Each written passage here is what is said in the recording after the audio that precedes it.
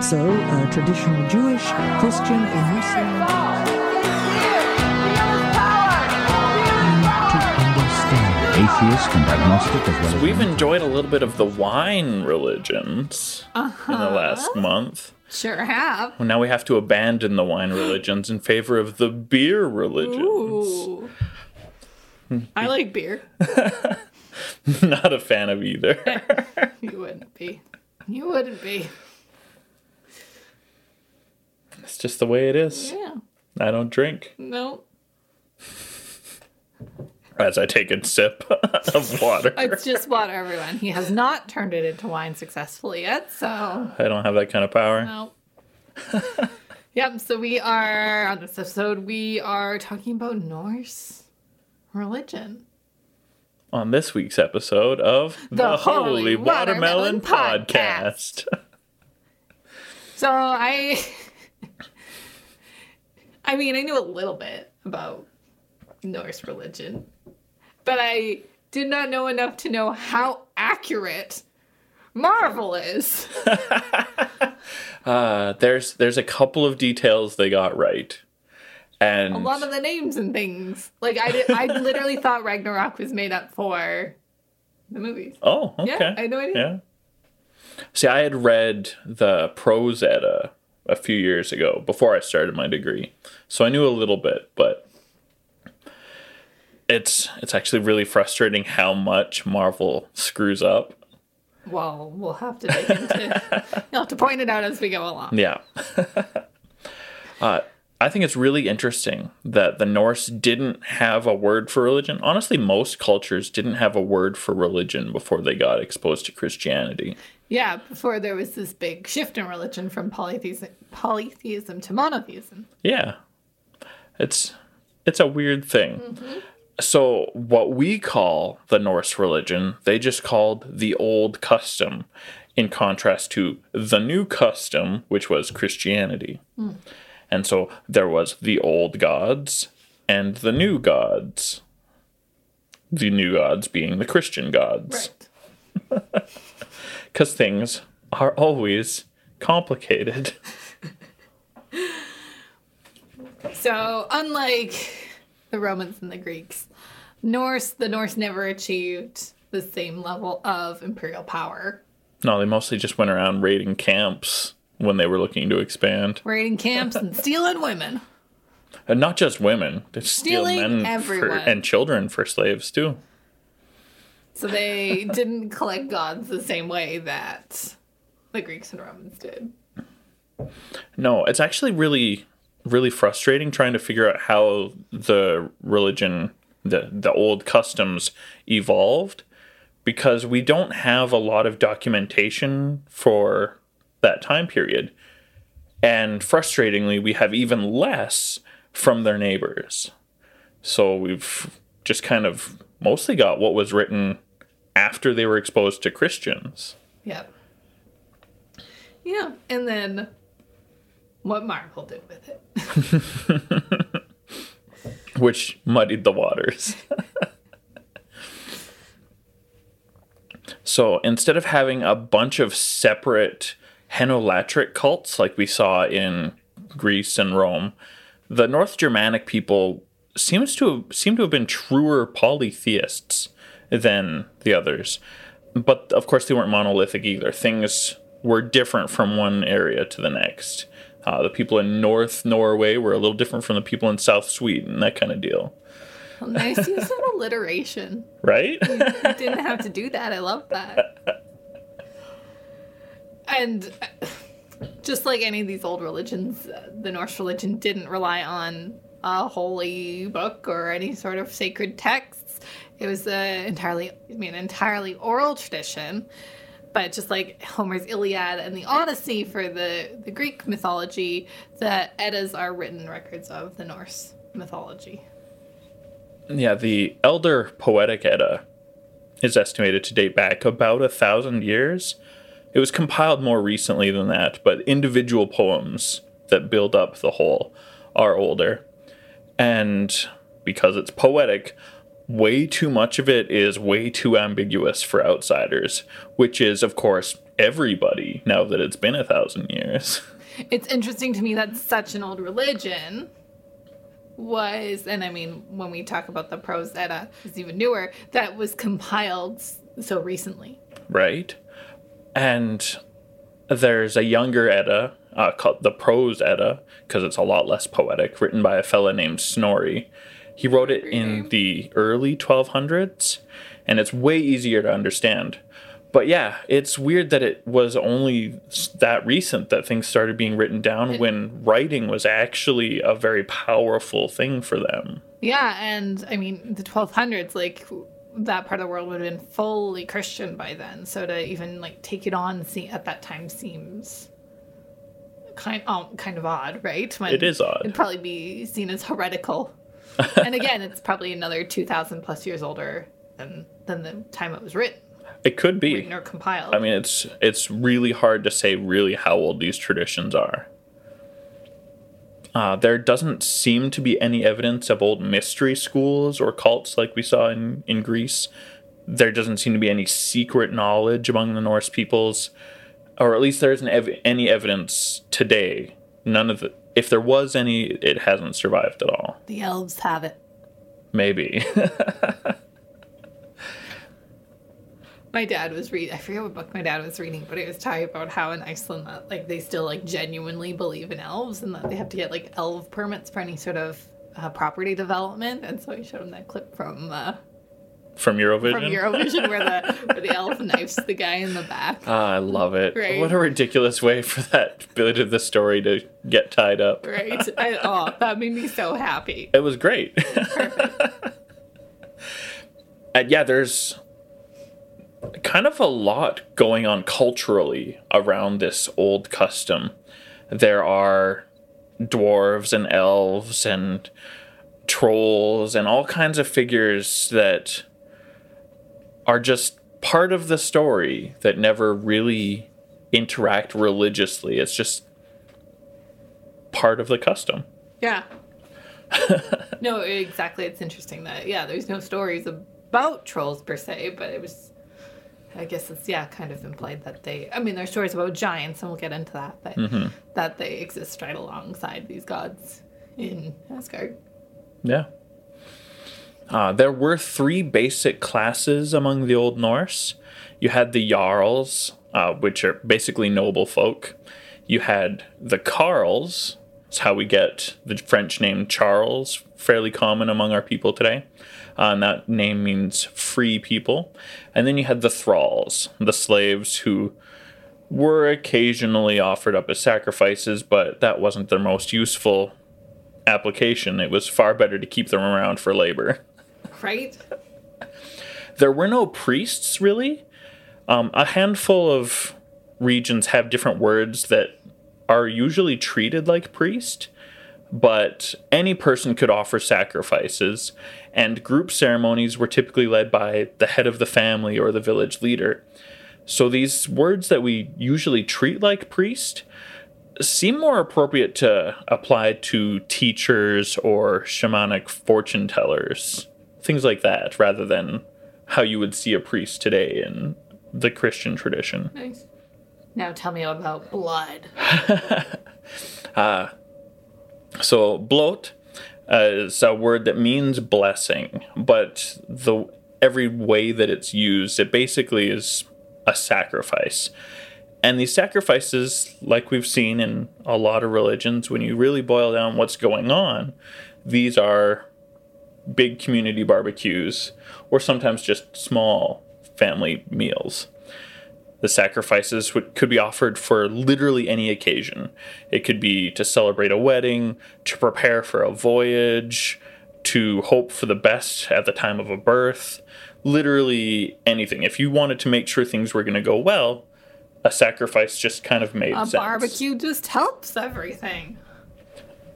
So the animal was killed, and the party would eat the animal. Yeah. Bigger events deserved bigger sacrifices, fed more people. Sacrifices were offered freely rather than required by the gods. Certain gods would prefer certain kinds of animals. And these were offered with the hope of divine generosity. That, hey, out of nowhere, I'm just going to offer this thing to Odin in the hopes that God's going to be generous to me and give me what I need. Kind of a deal. It was an offering for a trade instead of I owe you this thing, and as a covenant deal, you're going to bless me with this thing. Yeah, I kind of like that better. Right? It also leaves a little bit of space for the gods to still be like, nah, I don't want to help you with this thing. Right. You haven't done enough for me yet. Yeah. Human sacrifices are really actually still a matter of contention among scholars, but many agree that it was mostly done in connection with war during the Viking Age specifically, and not actually common in most communities. There was no schedule for sacrifices, so the North Germanic peoples actually never had any use for the idea of a week like we're familiar with today. They didn't name the days because there was no necessary cycle. Time is a construct.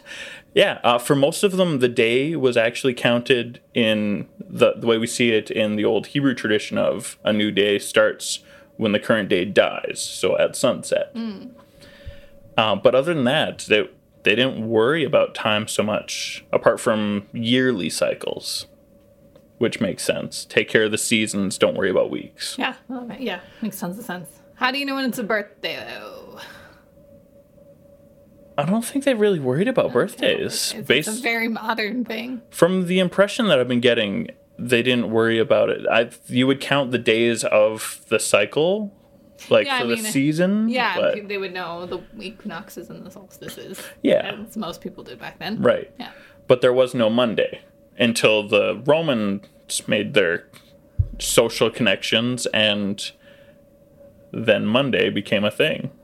So the names that we have for weekdays now are born from kind of a Norse butchering of the Roman system. They didn't even bother to come up with anything to replace Saturn for Saturday. We like the sound of the Saturn. I think they just couldn't think of anything. We like the sound of the Saturn. Yeah. But Sunday, Monday, the sun and the moon. Super simple. And then we get the one to the Thor. I don't know why they're Italian, but... And then we got Tuesday, and some people pronounce it T, and so that's how we got Tuesday. And then we get the one to the Tyr. You're killing me. And then Woden, and then Thur, and then Freya. And then that Saturday that they had no idea what to rename it. None of these sound like guns.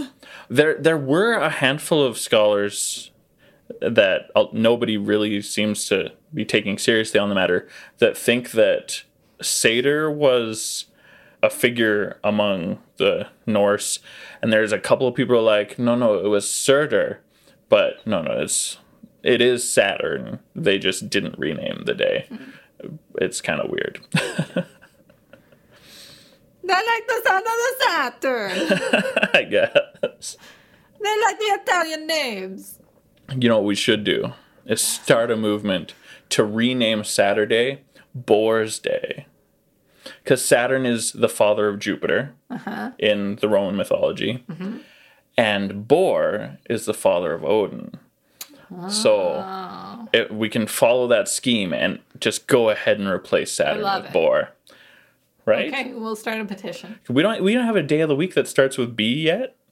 And we have 2 that start with T and 2 that start with S. Right? What? We can chop this confusion in half by having a weekday that starts with B. Yep. Boar's Day. Boar's Day. It's the best day of the weekend. Our episodes are released 2 days after Boar's Day. Exactly. Another really important part of the old custom was seid, which means tether or bind or rope. It's a word that we're still figuring out what really is the precise translation of the word, but basically it's the thing that ties everything together. It's magic. It's the Force. Yeah, and so it's basically used to find secrets, discern the future, but also predict the future. And so this divination was really important, like it was everywhere else. And when you look at all these other old religions, but it seems like it was mostly women that were really involved in this practice of discerning the future. Odin is supposed to have learned it from Freya, rather than being the fount of this gift on his own, which is kind of a cool touch, I think. Sorry, I thought you were going to say something. I was like, I thought you were going to say something, so I stopped myself. I was just going to say that the women in Norse mythology are pretty badass. But they're also pretty badass in Greek and Roman, too. Yeah. I think monotheism wrecked that all for us women. I don't think it's the monotheism so much as the people who are pushing it on others. Fair. Fair. Runes were also really important. They were thought to be very, very powerful. It is said in an old poem that the right rune could make a dead man walk again. So there's all kinds of study on these old forms of writing that had ritual value. And even though this writing was super important, we actually have really minimal ancient records about this tradition.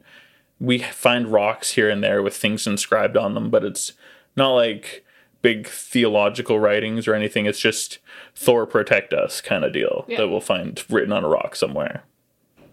Which it's interesting to look back and see how long ago they've been talking about Thor, but it doesn't give us a whole lot more information than that. No, and I will get next segment we'll talk about specific gods, and there's some that I found that they're basically like, we don't know anything about this guy, but it was important to them. Mm-hmm.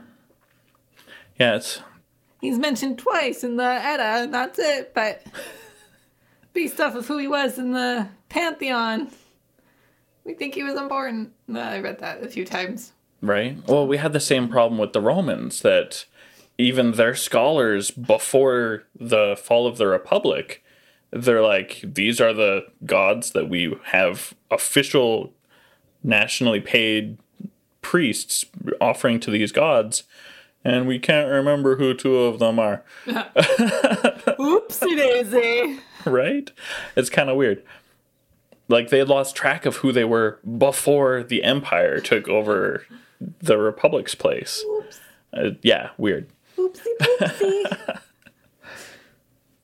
Another part of the old tradition, the old custom, is their philosophy, which has actually not really died out. The philosophy still remains an important part of the culture in Scandinavia today. Basically, it's, completely free from theological dogma. The goal of life is to find happiness. This is best done through the virtues of independence, hospitality, loyalty, modesty, generosity, courage, and wisdom. Independence comes from wisdom. Wisdom comes from travel. Kind of nifty. I like it. It really encourages you to get out and see the world, which more people should be doing. And something else that was really important to them was the idea that there is no escaping fate.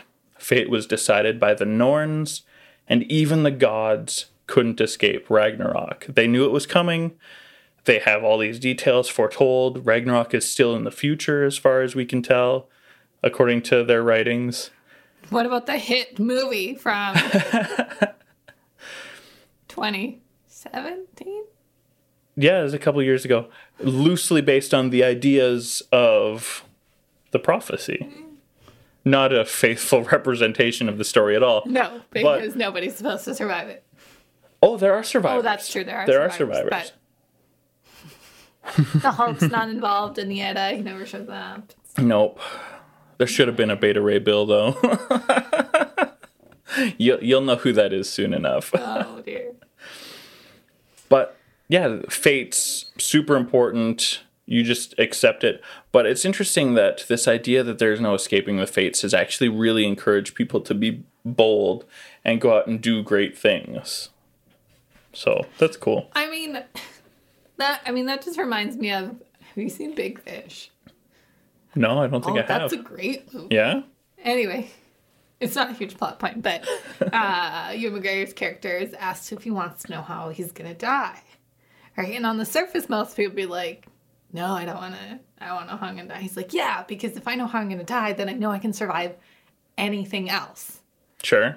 Right? So it takes place in the past. So he does like the most dangerous World War II mission so he can finish his service faster and get home to his wife because he knows how he dies. And it's not in World War II. So part of me is like, yeah, I can kind of see like if you know how it's going to end, then you can probably enjoy it more. Would you rather know how or when? Ooh, I think I'd rather know when. Yeah. Because how, then I would try everything to avoid the how, and you Right. would be able to avoid the how. Right. You know what I mean? Yeah. Whereas if you know when, then you can just like live your best life until then. Right? Because if it's like, oh, you're going to die in a plane crash, well, then you'll never go on a plane again. Right. Maybe it's the next one, or maybe it's one 30 years from now. Right. Whereas if it's like, you're going to die 30 years from now, then it's like, cool, I can do whatever I want for 30 years. Right. Instead of trying to avoid chocolate or cars or cigarettes, whatever it is. Anyway. But what if when was changeable, but also like You're immediate? Well, immediate would be really upsetting, but again, I think it like, then you know, right? Then you stop paying your mortgage, right? I guess so. The changeable changes, that's too many variables, because Right. that's probably exactly Fate what we're is living crazy. right now. It's such a big mind issue. Drop in our Discord whether you want to know how or when you're gonna die. Yeah. Terrible things, terrible thoughts. Yeah. Let's keep it positive though. Put a GIF in there of how you think you're gonna die. I'm just reminded of this thing I've seen on Reddit a few times now over the last couple of years of this lady walks up to this box and says, put your finger in here and it'll tell you how you're going to die. And she hesitates a little bit, but she puts her finger in there and gets this little piece of paper out and it just says old age. Gets this big old smile on her face, starts skipping down across the street, hit by a guy in a car. You see the guy? Old guy. Oh no. That wasn't Old age specific got her. enough. That was Yeah, it's rough. Prophecy can often be very vague and entirely useless, Right. or self-fulfilling in the most irritating way. yes. All right, so who the heck were these old gods? Well, there were two groups of gods. Well, I mean, it's more complicated than just saying there's two of them. There's an awful lot of groups of powerful beings, but the ones that are usually called gods are the Aesir, the Asgardians, or the Vanir, which don't have a common name in Marvel yet, as far as I've heard. And the Vanir split off from the Aesir, is my understanding. Okay. And then they fought each other. There are some thoughts that they were actually the gods of a rival nation. But because we have so little information from the earliest points of this developing history, we actually don't know, and it's mostly all guesswork. So again, none of these gods were repurposed for any sort of Christian use. No, none of them turned into saints like the old Roman gods did. A lot of Christian saints are actually just repurposed Roman gods. We'll take a look at that later this year. And again, as Pastor mentioned, these two groups, they would fight and intermarry, but they were equally matched in all things. So eventually a truce had to happen because they realized no one was going to win. Nice, perfect match. Yeah. Break down your walls and accomplish nothing else. Okay. So one of the theories I read is that this war that appears in the Edda is actually a retelling of something that actually happened in Scandinavia thousands of years ago. Yeah, a lot of scholars are actually pretty convinced that Odin was a real person, just some ancestor of royal line. And it makes good sense to me, actually. I think so. Euhemerism can be really tricky, trying to figure out how the gods are connected to real things. Like, some of them are just the personification of the sun. Some of them are real people made divine by tradition. Odin, it seems really easy to say that he was a real person. Absolutely. So most of the popular, well-known Norse gods are part of the Aesir. That's Odin, Frigg, Hodor, Thor, Balder, all fall in there. And very few of the Vanir are named, but the three that constantly come up are Njord, Frey, and Freya. And they're a little family, which we'll talk about in a sec. Yeah. And just like Greek and Roman, the gods have human emotions, they're anthropomorphic, and they are deeply flawed. There's no, like you see in monotheism, all good, benevolent, righteous, knows all, omniscient role model here. In fact, there's some that I would say do not use as a role model even a little bit. Zeus was the Loki. great example a couple episodes ago. Loki is a great example in this one. And Loki, again, a great example of gods that there's no evidence of anybody ever worshiping them. A lot of these gods actually fit into that category where they're part of the story, they're counted as divine, but nobody actually offered them sacrifices or prayed to them or worshiped them in any way that looks like worship to us. Mm-hmm. I think that's kind of fascinating. Yeah, I mean, and we don't really have a parallel in the monotheistic religion because, like, yeah, you could pick a random character from the Bible and be like, yeah, well, we don't worship Zadok. But we also don't call him a god. Exactly, yeah. I was just trying to pick my most favorite random name from the Bible. Sure. Right, but yeah, exactly. He's not divine. So it is interesting to have a powerful being that is not being worshipped. Mm-hmm. That obviously could influence a mortal's life. Yeah. So anyway. Yeah, well, earthquakes are thought to be connected to Loki. So he certainly is a figure of power in the world that influences us. Still didn't get worshipped. Yeah. And then Preston mentioned earlier, but varying from region to region, town to town, smaller deities and ancestor worship were also common. So actually, that's where absolutely Odin could be just someone's ancestor. Yeah. Clan's leader. Yeah. There, in addition to the gods, there was also this phenomenon of land wights. Wights, Wights, the ghosts and spirits of the land, the forest, or sometimes even a whole region, or sometimes just a corner of a farm.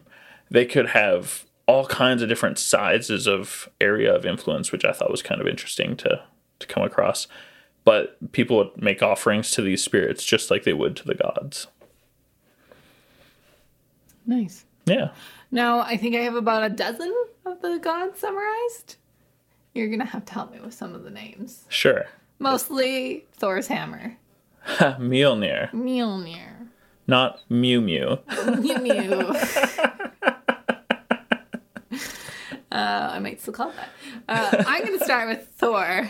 Everybody's favorite brawny, hammer-wielding Hulk. Hunk. That's what my notes. Everybody's favorite brawny, hammer-wielding hunk. He is the god of thunder, storms, trees, protection, and fertility. Yeah, he is.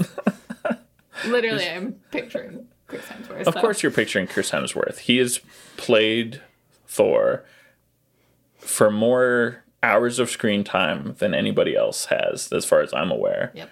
So it makes sense that he's the face that comes to mind. But traditionally, Thor was a chubby redhead, not a intensely fit blonde. So Thor is the son of Odin and Njord, not Frigg, like in the Marvel movies. Mm-hmm. He is the most prominently mentioned god in the history of the Germanic peoples. So we actually have tons and tons of information on Thor, which is nice. It's a breath of fresh air than some of the one paragraph things I found on some of these people. He swings around Mew Mew. Mjolnir. Mjolnir. And he is the defender of Asgard from the Jotnar. Jotnar. Jotnar. There's tons and tons of stories about Thor, and we could probably do a whole episode on him or write a bunch of Marvel movies. Maybe. They're clearly not done with him. Right? One story I want to see is Thor crossdresser. Tell me more. This was just so good I had to include it. So, settle in for this, kiddies. Thor woke up one morning to find Mjolnir missing. Which isn't good, because how the heck is he going to defend Asgard from the giants? So the goddess Freya gives Thor and Loki some falcon feathers to help them find the hammer. Loki, being a shapeshifter, takes his feather and turns into a falcon and heads to Jotunheim. After he arrives, he quickly realizes that the giants have stolen it. The chief of the giants, Thrym, told Loki that he did indeed have the hammer, but he wasn't going to return it until he could marry Freya. Rude. Right? Whatever happened to consent? Consent and there's, I mean, even then, there's got to be a transaction, and you got to get Njord involved because it's her dad. You can't just steal a hammer that Right. has no connection to Freya Right. and then ask for her hand in marriage. So now, when Loki flies back to Asgard to tell everyone this, no one is happy about it. So Heimdall suggests that Thor, good old Heimdall, that Thor disguises himself as Freya and head to Jotunheim to take back his hammer. Thor wasn't really feeling too much into the cross-dressing thing, but Loki, being Loki and his pal, says that he'll cross-dress with him and pretend to be his maidservant. So now we have Thor and Loki dressed as women heading to Jotunheim.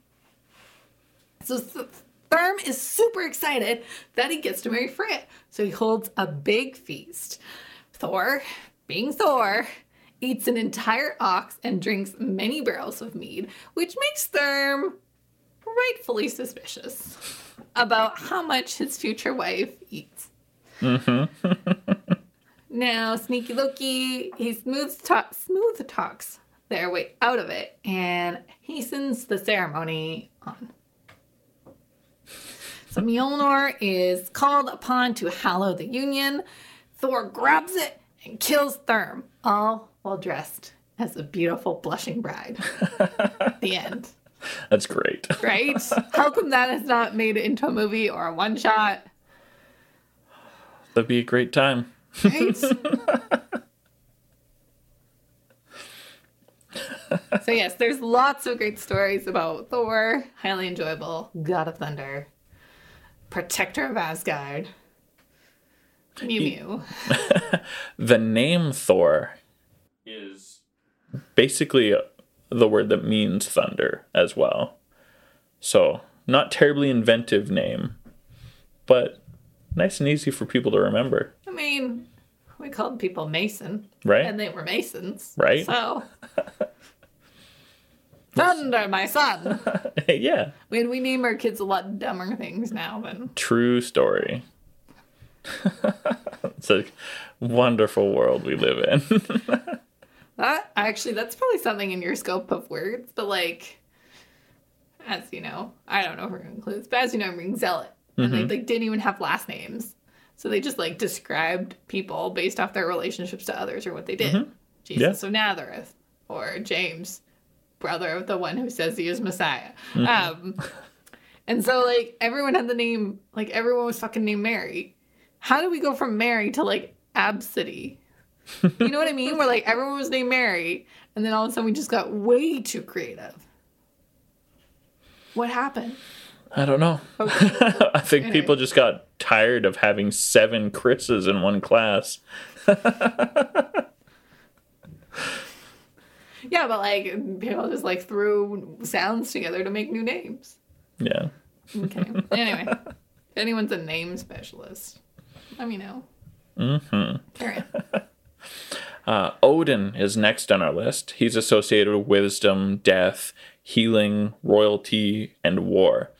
He's the husband of Frigg, He's portrayed as a fellow with one eye and a great beard, and he has lots of animal friends. He's got ravens, Thought and Memory, or Hugin and Munin. He's also got 2 wolves, Gary and Frecky. I can't remember what their names mean off the top of my head right now. They also accompany him most places, except for when he's really serious about being incognito. And these animals bring him information from Midgard. He's also often pictured riding Sleipnir, an 8-legged horse, which sounds terrifying and spider-like, but let's fix that image by saying wherever you'd expect 1 leg, there's just 2. Again, doesn't make it any less creepy.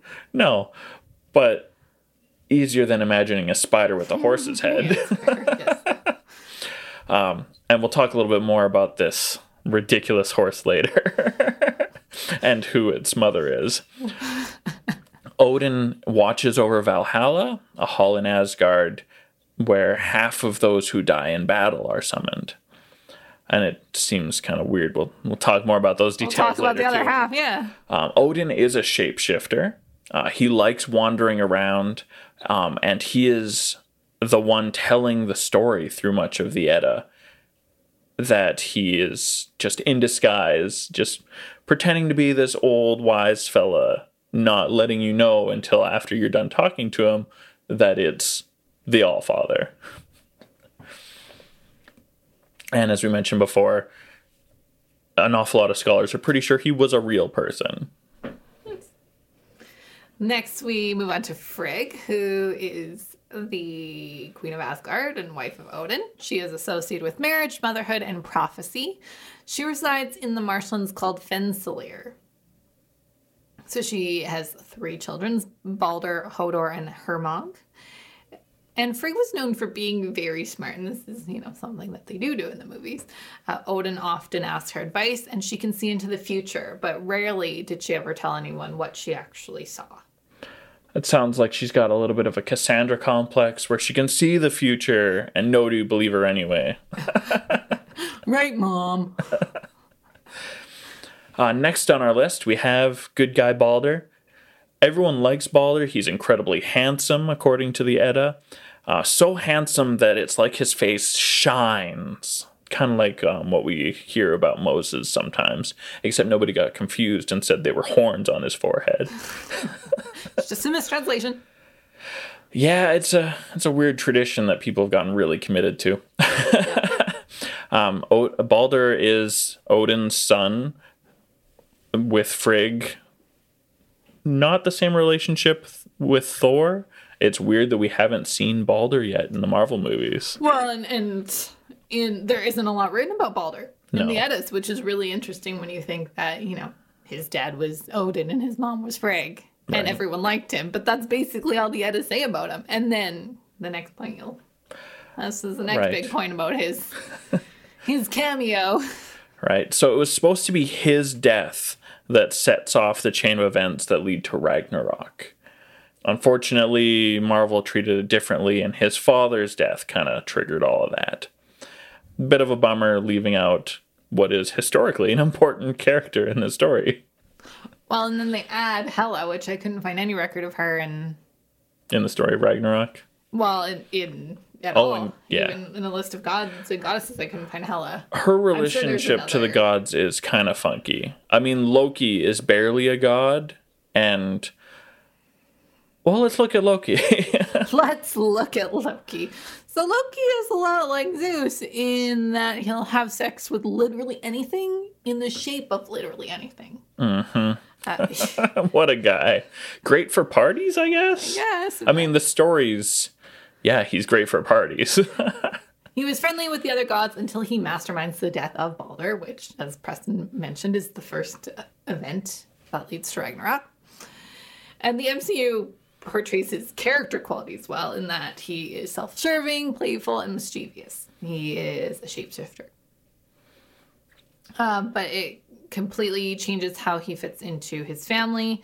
Loki is a Jotun, cousin and adopted brother to Odin. And Loki is the father of Hela and her wolf Fenrir. Yep, Loki is the father of that wolf Fenrir. I was like, did I read that right? Yeah, it's a Loki mess. fathered a wolf. Really good. It gets even weirder, though. Loki is the father of the chaos monster known as Jormungandr. Well done. Thank you.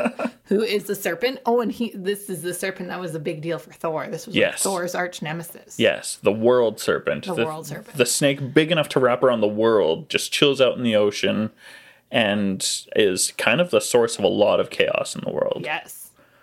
And then it gets even weirder. He is also the mother of Sleipnir. That's right, everyone. He mothered a horse. Yeah, good old Loki decided, hey, I need to have sex with this stallion, so I need to be appealing to this stallion. And then he remained a mare long enough to carry an 8-legged horse to term, which sounds like hell. Can you imagine being that horny? To desperately need stallion wiener. To need stallion wiener so bad that you're willing to turn into a girl stallion and stay a girl stallion and give birth to an 8-legged horse. Catherine the Great is jealous. As is Mr. Hands. Because I'm pretty sure, I don't know anything about farm animals, Preston, this is your world, but I'm pretty sure legs are like the dangerous part about giving birth. They get caught on things. Yeah, there is a risk. So having There's a risk, yeah. twice as many legs coming out of your horse vagina. Well, and interestingly enough, birth has always been thought of just without counting legs as a very dangerous experience, that sacrifices would be given before somebody gives birth. Loki choosing to go through this seems really weird. Really wanted that horse dick. Really wanted that horse dick. Oh dear. Well, now that's in all of our heads. Yep. So I'm going to try and move on, but I don't know if it's possible. So Laufey is Loki's mother, and she was never described as a Jotun, but instead as a goddess. But his father, Farbauti, was a Jotun. Yeah, I don't know why Marvel has done this weird thing of making Laufey Loki's father. That's really weird. Is it when you turn into a mare and have sex with a horse dick? Is it? Is that the weirdest thing they could have done, Preston? I think you need to readjust your perspective. It's just weird. They've completely changed Loki's story and saved us from the more graphic parts of his story, I guess. But they've just destroyed everything about how he relates to the Asgardians. It's just kind of weird.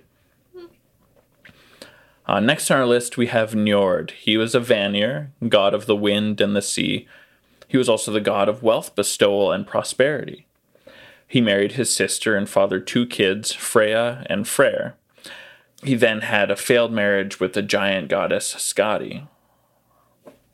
And we don't really know a lot more about him. That's kind of it. Yeah. Then we have Freya, which we do know a little bit more about. She's one of the Vanir. She's associated with love, beauty, sex, war, and gold. So Ooh. kind of our Aphrodite, if you will. A little bit. But she's better than Aphrodite. You know why? Tell me. Because she rides a chariot pulled by cats. Now, are we talking house cats? Or are we Meow, meow, talking... meow, meow. I don't actually know. I didn't look it up, but I always imagine them being mountain lions. I literally always assume them to be house cats. Okay, I'm Googling. I'm Googling a picture, but if it's not house cats, I'm going to be upset. It's house cats! It's house cats, everyone! Meow, meow, meow! Meow! What we have here is a couple of, large tabbies. They're not mountain lions, that's for sure. These are old, these aren't even just weird cat girls. Sorry, weird cat girls, you know who you are. These aren't even just weird cat girls hoping it's cats. Even the older pictures show cats. And I am so happy right now. You know what? I guess I'm on board now. slightly less exciting. But more adorable. No, I mean, I was going to go into what her other mode Oh, of transport okay, go is. for it. Slightly less exciting than the cat chariot. She also rode a boar with golden bristles. So she's pimp my ride. She knew she was cool. She was cool. Her twin brother is Freyr, as Preston mentioned. She has a husband, Oder, and 2 kids, Hnas and Gersemi. She resides in the heavenly fields of Folkvanger, where she picks half the warriors that die in battle, and then the others, leftovers, go to Odin's Valhalla. See, when I was reading, it sounded like Odin's Valkyries picked the half they wanted and the rest went to Freya. I read that this was an honor bestowed on her that she gets to pick. Well, I feel like this is a similar problem that we've had with other things where ancient sources also varied. Right. And then, even just in the similarity of names, there are some theories and scholars that suggest that Freya and Frigg stem from the same person or source. Makes sense. Their names are pretty similar. It's pretty easy to jump on that assumption, and it requires more work. But it could be true, might not be. I mean, we'll never know. Yeah. At this But point. Frigg never got a cat chariot. Just saying. Right? Freyr, as we mentioned before, the brother of Freya, he is associated with fertility, rain, and sunshine, and also associated with the boar as well. So those were sacrifices that he was happy to receive, just like his sister. We have Tyr and Aesir, seen by the Romans as the ethnic equivalent to Mars, or the god of war. He defended Asgard from the great wolf Fenrir, who bit off his hand. It seems like the most powerful gods get to lose bits of their body in Norse mythology. Absolutely. He's often overlooked by modern enthusiasts. Excuse me. He was often overlooked by modern enthusiasts, but was important enough to have a day named after him. Yeah. Tears Day. Yeah. That's a weird way to pronounce that, but yeah, that's what we got. It's Tuesday. Yeah. And there's an R in it, so I'm just... Yeah. Tears Day. The Anglo-Saxons really dropped that R, and it was more of a T. Tuesday. Yeah. And next on our list, actually kind of a nice way to wrap up our list of the important gods. Because there's loads more if you want. There are lots of minor gods. There's personifications of things we see in the sky. There was Sol and Mun, who were the sun and the moon. But back on track, last of our list that we really actually have some stories about is Heimdall, who in the Eddas is described as the whitest of the Asgardians. I love Idris Elba. I do. And he killed it as Heimdall. But he would not be described as white. Right? No. I mean, he's the blackest Asgardian, which, I mean, he killed it. He was a great Heimdall. But it would have made more sense to have somebody really pale, like maybe Conan O'Brien as Heimdall. Or Conan O'Brien. I don't know. It's just... But he's such a badass, so it doesn't even matter. I don't care. I enjoyed Heimdall so much. I enjoy Idris Elba so much. Yeah, he was great. It's just that he was the exact opposite of the one defining detail of Heimdall as being the whitest of the Asgardians. But his job, like we saw in the very popular films, was to watch over Asgard, protecting it from invaders, and to really just chill out where the Bifrost met the sky. And so, of course, he was there for Ragnarok, and he has kind of a bad fate. He was born to 9 mothers. Loki? I mean, logistically, this sounds like a huge problem. It also makes perfect sense that he was just raised by 9 sisters. That's easy enough to get on board with. being born of 9 mothers, I don't get it, but whatever. His mothers were the personification of waves of the sea, which is actually a really cool image. And Old Norse poetry also indicates that Heimdall is the father of all mankind, which maybe that's part of the inspiration for making him the darkest Asgardian, was that pretty much all scholars agree that humanity came from Africa and not all humans should be white, which is something we'll talk about later.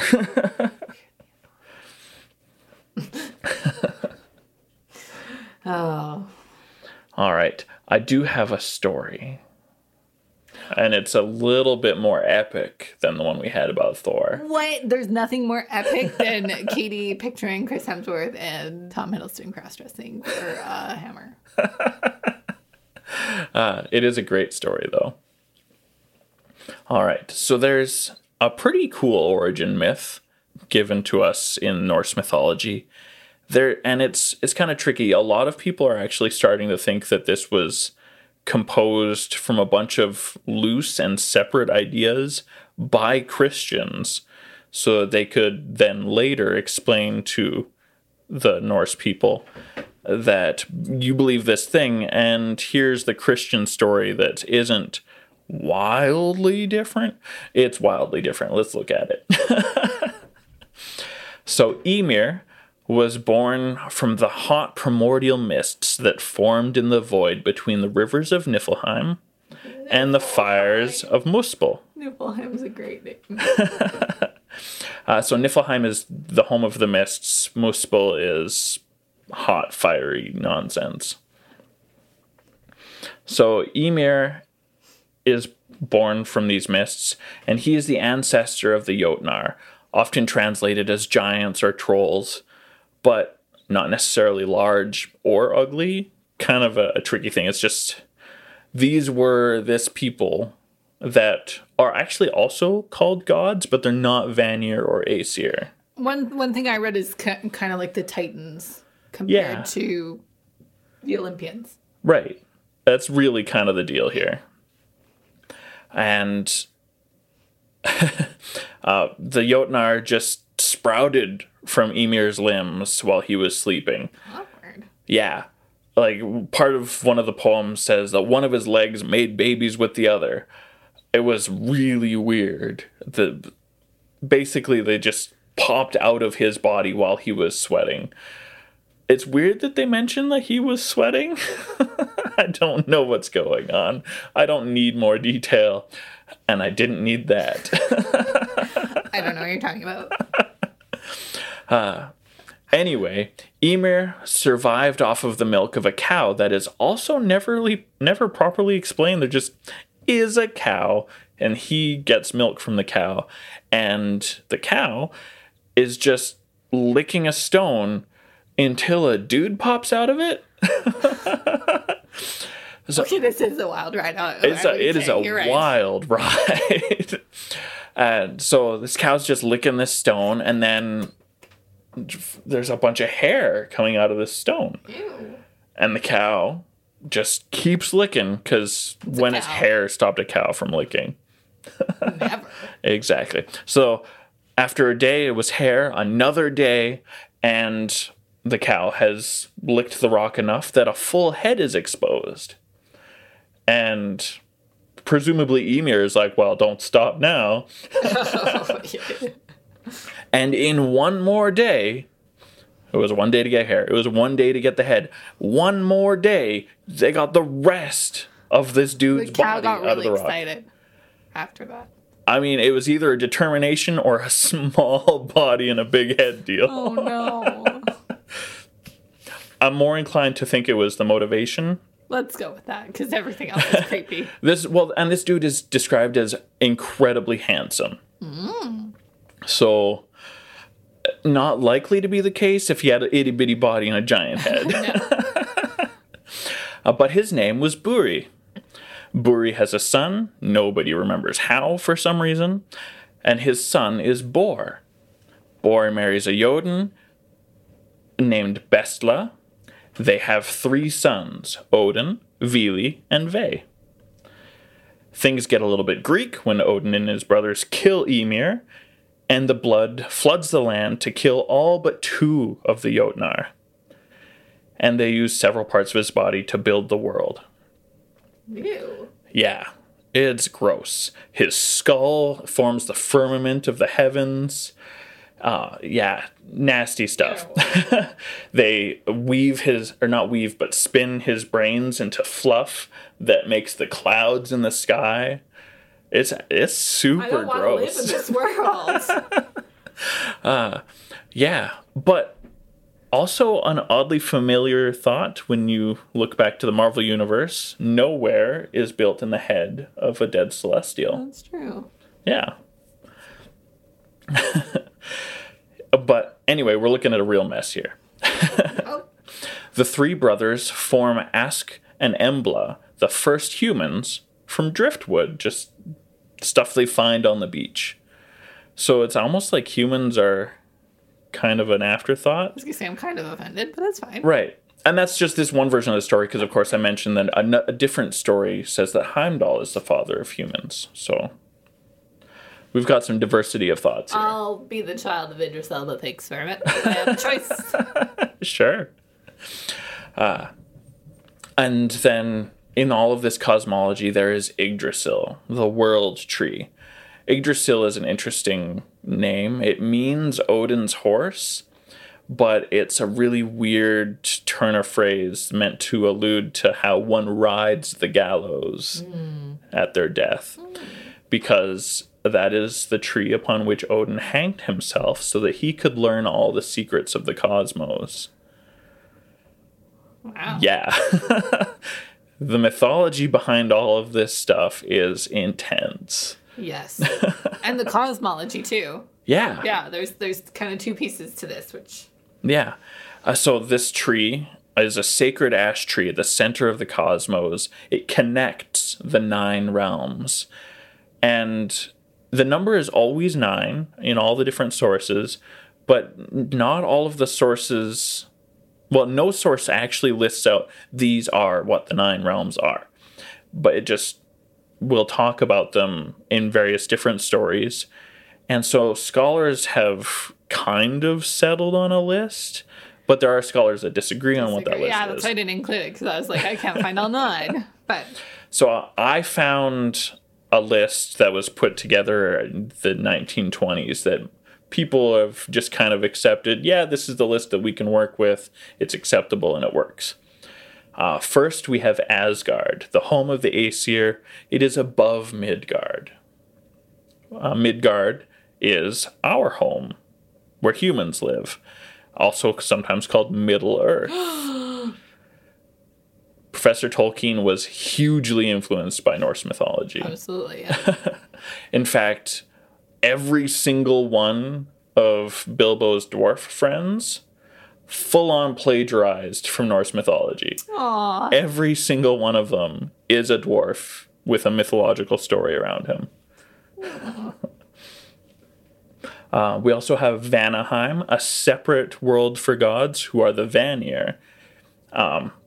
Also, it seems like land wights are thought to have come from Vanir. It's a thing.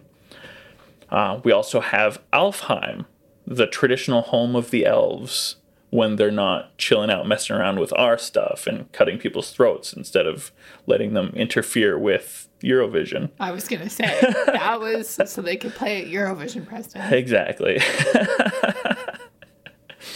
We also have Svartalfheim, home of the Dark Elves. And there's a lot of racist thought that goes into how people look at Svartalfheim today. These are actually wildly different from what we saw in the Thor movie. The Dark Elves weren't weird and pale and evil.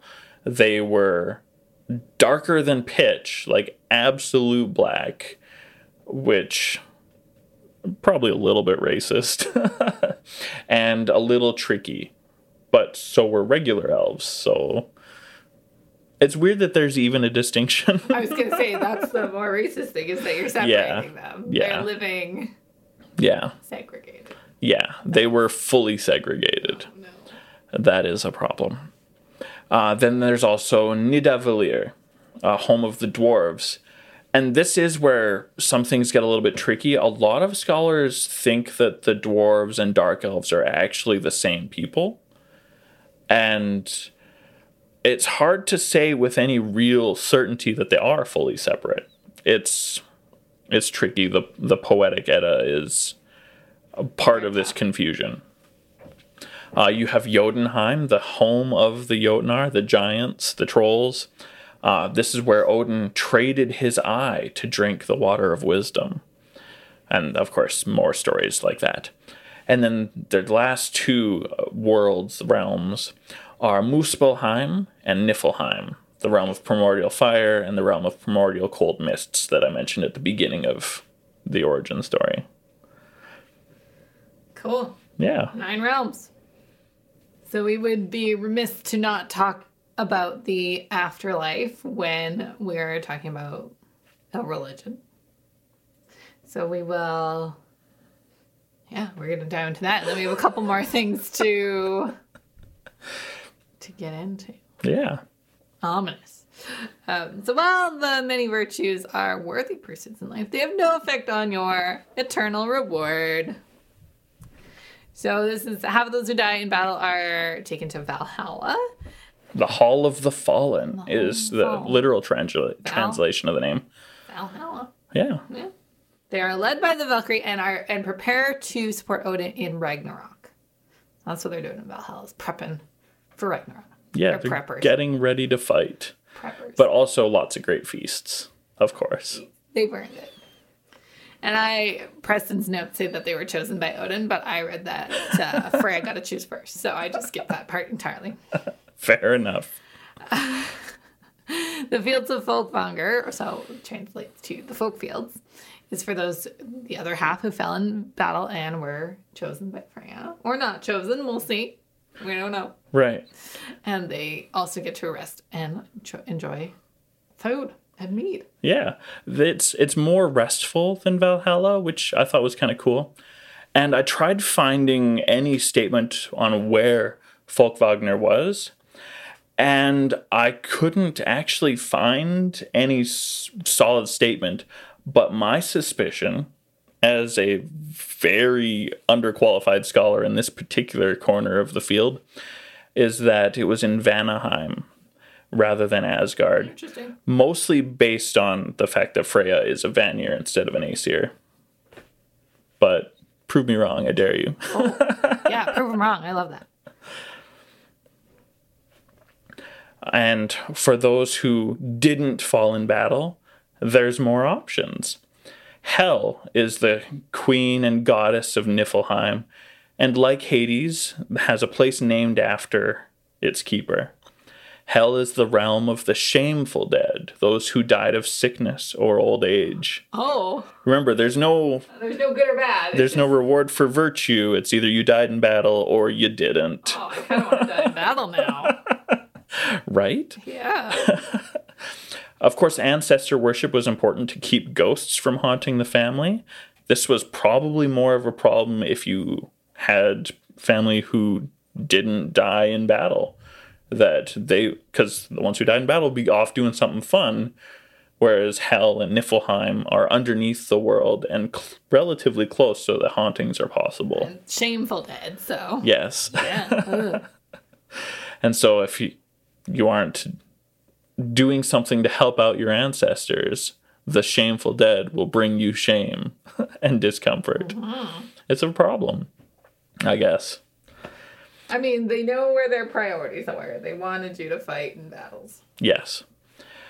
When all is said and done, and Ragnarok is a distant memory, its survivors will live in bliss in Gimli, a sacred hall in the heart of rebuilt Asgard.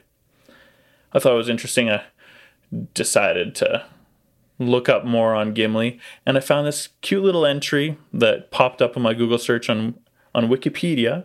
There's a town, or was a town, called Gimli in Manitoba, but it was unincorporated about 20 years ago because shrinking population, but they still have a strong Icelandic tradition there. Aww.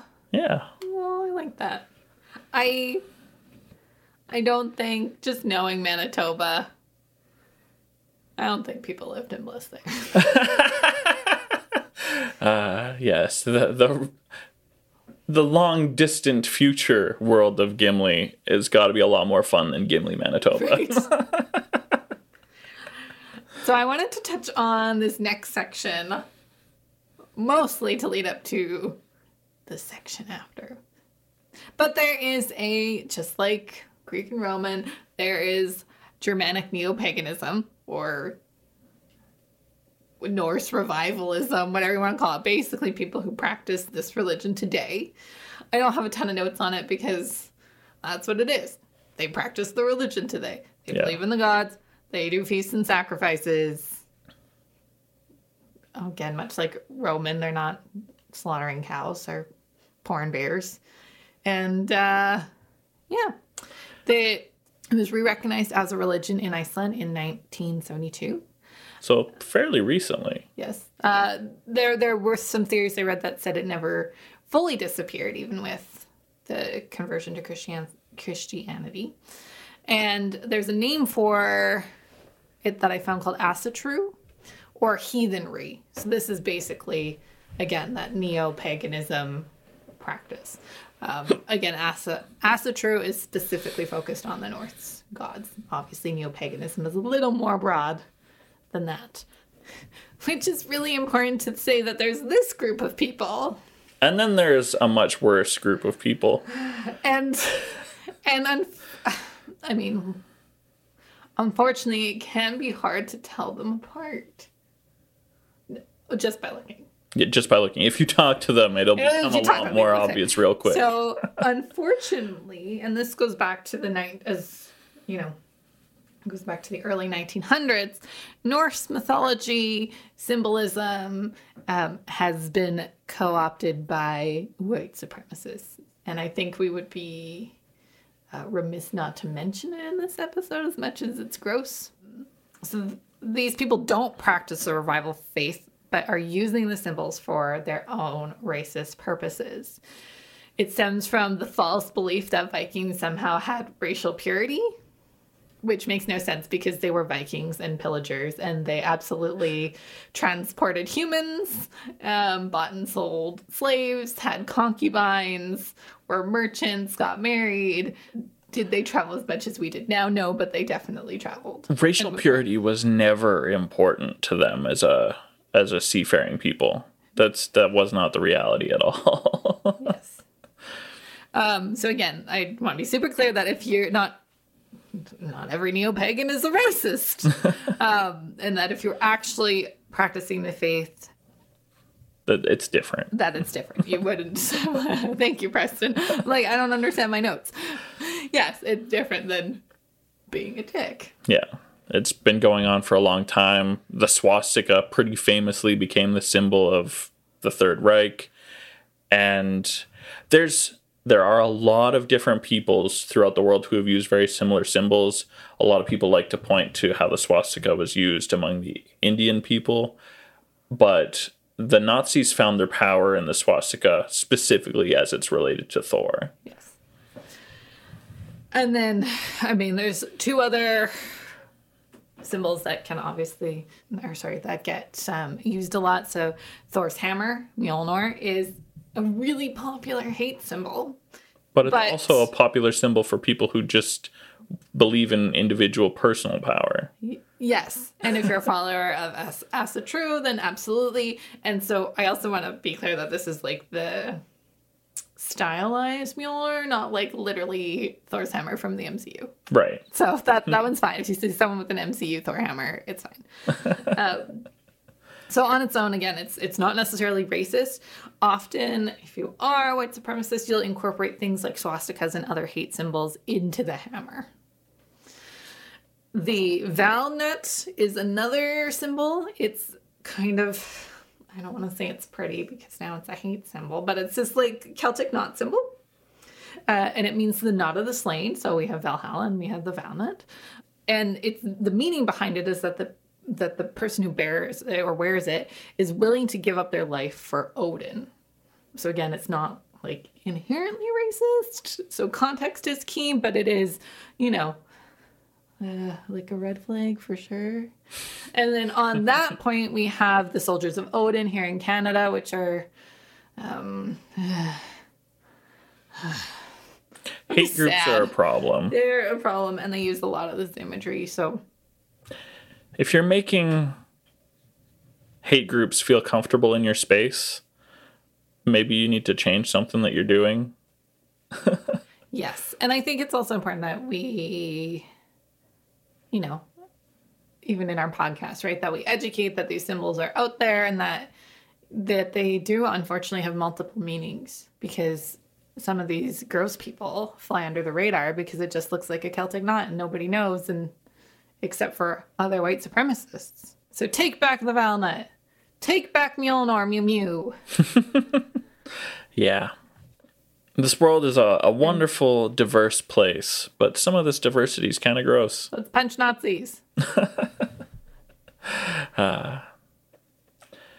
Yeah, fewer Nazis would be great.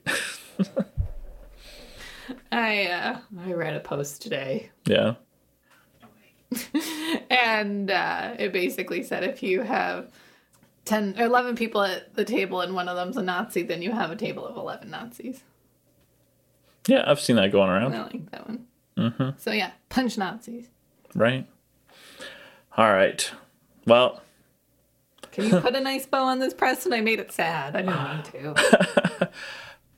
it seems like, as I look at what's going on in this religion, it's the old custom, as it was called, that really, it's not really hyper-focused on worship of gods for any long-term goals. Though there is thoughts of the future and there is acts of worship, it's mostly about making your place in the world comfortable for you, which some people's standards is a little unpleasant. But for others, it's about being happy, which is ultimately the goal of life. And if your joy is to enjoy great times with friends and die in battle, then there's a place prepared for you according to this tradition. And that's pretty cool, I guess. I like it. The philosophy is something I can get behind, that independence is important and wisdom comes from getting to know what's around you. I like that too. Yeah. And that's part of our mission. Yeah. Get to know what's around you. Get to know what's around and you. your life actually can improve because of that. Mm-hmm. You know what else can improve your life, Preston? Some merch from the Holy Watermelon store? On Spreadshirt? Why, yes. That's exactly what I was thinking. I'm glad I'm reading your mind. What if merch isn't for you, though? Oh, How else could you pursue happiness? by supporting our mission on Patreon Oh. or connecting with our community on Discord Oh. or Instagram or Facebook Wow. or YouTube. So Wow. many options. And all of these are at different price points for every budget. Exactly. If you don't like something we say, Discord's a great place to let us know. We can talk about it. Yes. I agree. All right, yeah. So do some of those things, share our podcast, and Peace be with you. By the late Middle Ages, the Christian prophecy had fulfilled itself. God is near.